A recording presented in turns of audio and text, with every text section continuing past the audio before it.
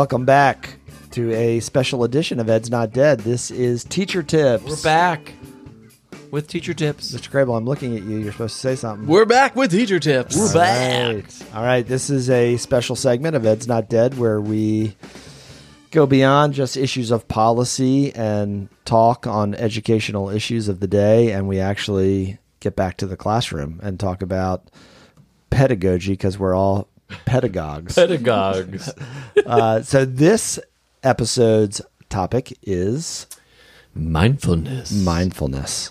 So we have to talk real low and peacefully. Yes. I know that the NPR skit on Saturday Night Live was one of your favorites ever, right? It's so good. So we have to talk like them. And one of the reasons we brought it up was, remember we interviewed Elena Aguilar last year about her Onward book. I bought it, and I had a book club on it with some of my colleagues. And the theme for October is, she calls it Be Here Now. And she talks about it in terms of the quote that she uses: learning how to be in the present moment without judging. It can help us to experience acceptance. It helps us to have clear-headedness so that we can make choices in our responses. And I think if you can develop habits of mindfulness for yourself, not only are you taking care of yourself, which is really first and foremost mentally and physically, you're also therefore taking care of the kids who are in your care. And that's where we started with this discussion about teacher tips. Mm-hmm. We want to talk about different ways you might think about implementing it in a school or your classroom. Yeah. So what is in the modern day classroom, and it could be at any level, elementary, middle, and high school. They're all fairly different organizational environments. How does mindfulness happen in the classroom, and what do teachers do to make it happen? Because it has to be a conscious effort. Yeah, and it has to be deliberate, and it has to be planned, and not just something that you just randomly do or talk about. And I think it can be. I've seen teachers do straight up meditation, right? Which some teachers are comfortable with doing, and some kids are comfortable with doing. Mm-hmm. I think if you do something it sounds silly, but in terms of mindfulness, but allow kids to reflect and allow them to have a structured time to reflect on their learning and what they're doing in the class and how they're doing. I think that says a lot. To really ignite some of those metacognitive processes. Yeah. It is a way to measure kids' learning to some extent. Yeah. Where they think about their learning. Yeah. In a deep personal way. Yeah, absolutely. And I think one thing that I just want to throw out there, because I feel it somewhat, where it feels a little new agey. Yeah. Some Enya in the background. Right, burning some incense. And I could see many people scoffing at it. But I do think it's a waste of time, Mr. Crabbe. Right, because every second time on task is, of course, it's important. But you do walk into some classrooms, and there's an aura or presence in the classroom of calm, focus, energy. Mm-hmm. And I think that the teacher is incredibly important in establishing that. And I think there's two kinds of mindfulness. There's one that teachers can do in and of themselves. For example, taking something like meditation, where it's really focused on being present in the moment. And although things may be stressful and there may be a lot going on, and you have 30, 35 kids coming into a classroom, coming from all different points, mm-hmm. I think it's important that you approach that from a calm and centered place. And one of the, I've done some meditation, I guess, and for me, what has sort of stuck with me is when you sit and you're quiet and you're reflective, and you take all those thoughts that are kind of coming to you, and they're invading your personal headspace, is you don't have to say, well, I can't have those thoughts. I can't not think anything. Nobody can make their mind totally blank. Right. But when they come, you see them, you acknowledge them, and then you let them roll off you, almost like water rolling over a rock in a river. Right. And for me, that's always been helpful, that, oh, yep, there's a thought.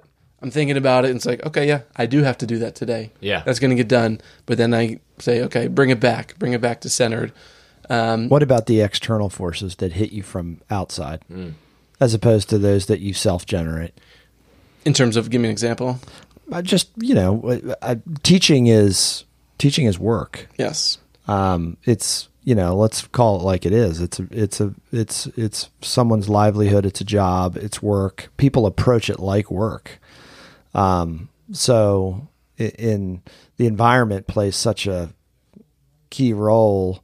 Our internal processes do too, but they're connected to what we experience externally. Yes. So, how does mindfulness factor into kind of that external environment? So I would say it's not in the moment. So it's not like, oh, things are going on and you detach and shut down and say, well, I'm not going to deal with any of this. Right. It's more about preemptive and proactive, getting yourself to a good place so that when things do get to there, your starting point is a sort of calmer point, so that you're not already going into a classroom harried and frenzied, right? And then things start to go, sideways for whatever reason, and I think you're able to have a better, calmer, more measured response that produces, actual results instead of just like freaking out. And if you're in frenzy, the kids are going to be frenzied, right? And what we used to do mindfulness Mondays.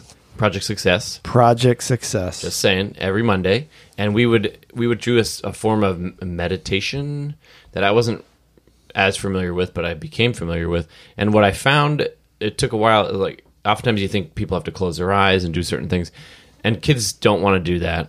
Some kids just don't, and they're not comfortable with it for whatever reason. And I've quickly learned that you just allow them to make it for what they want to make it. So if they want to spend that 5 minutes staring at the ceiling, go for it. If you want to put your head down, fine. But it allowed them to at least feel comfortable in the space to appreciate the time. And so that kind of brings me to the second part. So the first part is you as an educator sort of personally getting yourself to a calm and or centered place. The second one is actually doing it in the classroom. And we got a couple articles here from Edutopia about doing mindfulness activities with students in the classroom. I have never done one. I've never actually seen anybody do one. You do read about it quite a bit, especially when students get in some sort of trouble and, there's like a looming suspension or something like that, is that I've heard and read some about schools that have students do some form of meditation or mindfulness so that they're at least able to get to a point where they can talk about what happened, where they can reflect on those that were affected by their actions, so on and so forth. And I've seen a great example of that. Yes. Combining mindfulness strategies or activities or approaches with restorative or community circles. Yeah. So it's a great way if you're doing a circle, and it doesn't have to necessarily be on some harm or injury that's occurred to the community. Right. It could be on any topic, but to kind of set the tone of the circle and get people in that headspace, mindfulness is a great way to approach it. I've actually been a part of a teacher teaching how to do that. And I was going to say about, lots of adults don't like to close their eyes and participate in those things either. I always feel a little awkward. I feel like a little awkward when I first do it, but then I'm always totally into it. Right. And so I would like to say, I would like to say that there are things that teachers are probably already doing that might already meet the parameters for promoting mindfulness in your classroom.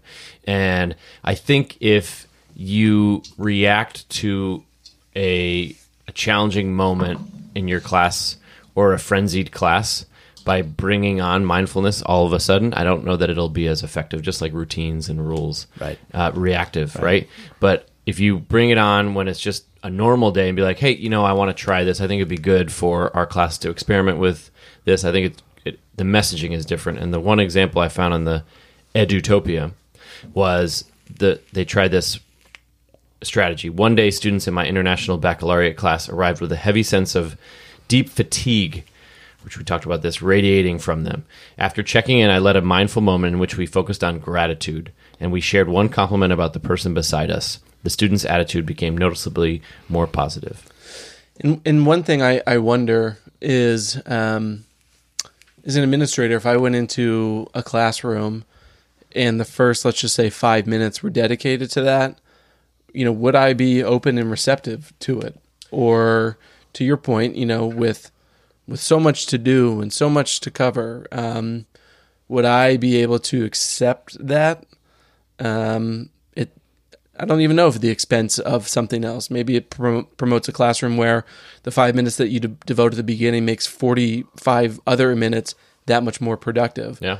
And I don't know. So, well, as my good friend Dr. Albert M. Bandura always used to say, the Bandurian triangle. The classroom environment is not a monolith. We shape the environment. Teachers do every day, and that's what you're getting at. I was just thinking, though, as you were talking about mindfulness and buying in, I was thinking, is it really in the public schools a form of secular prayer? Where, I mean, because whether you read Eckhart Tolle and The Power of Now, or you read a lot of things on prayer, there's definitely overlap in that space that it puts you. Sure. You stop thinking about outcomes, you stop thinking about controlling things. You're really surrendering to something. And you're also not requiring students to participate necessarily. No, you're not. You could do that with the Pledge of Allegiance as well, where it's. I thought I would complicate this. Yeah, it's the prayer thing. No, you may bring up a really good point. I mean, you're giving the kids the option to participate. Yeah, it's 5 minutes, and if their exit cards at the end of that lesson that you saw for 5 minutes, them doing mindfulness in the first part of the class, if their exit cards if their data looks great and there's no behavior issues, I don't know that I have an issue. Yeah. All right. Well, it is that time of year where things start to get busy. Yeah. And in the old days, sometimes in the elementary classroom, instruction would be a little slow in getting going. You'd spend a lot of the month of September getting to know kids and reviewing stuff that probably half, maybe 2/3 of the kids already knew. And the real instructional program began in October. It's a good month for that. Right. It's a little late, and it's not like that anymore. Times have changed. Yeah. I mean, teachers are under much more pressure to cover and to teach material.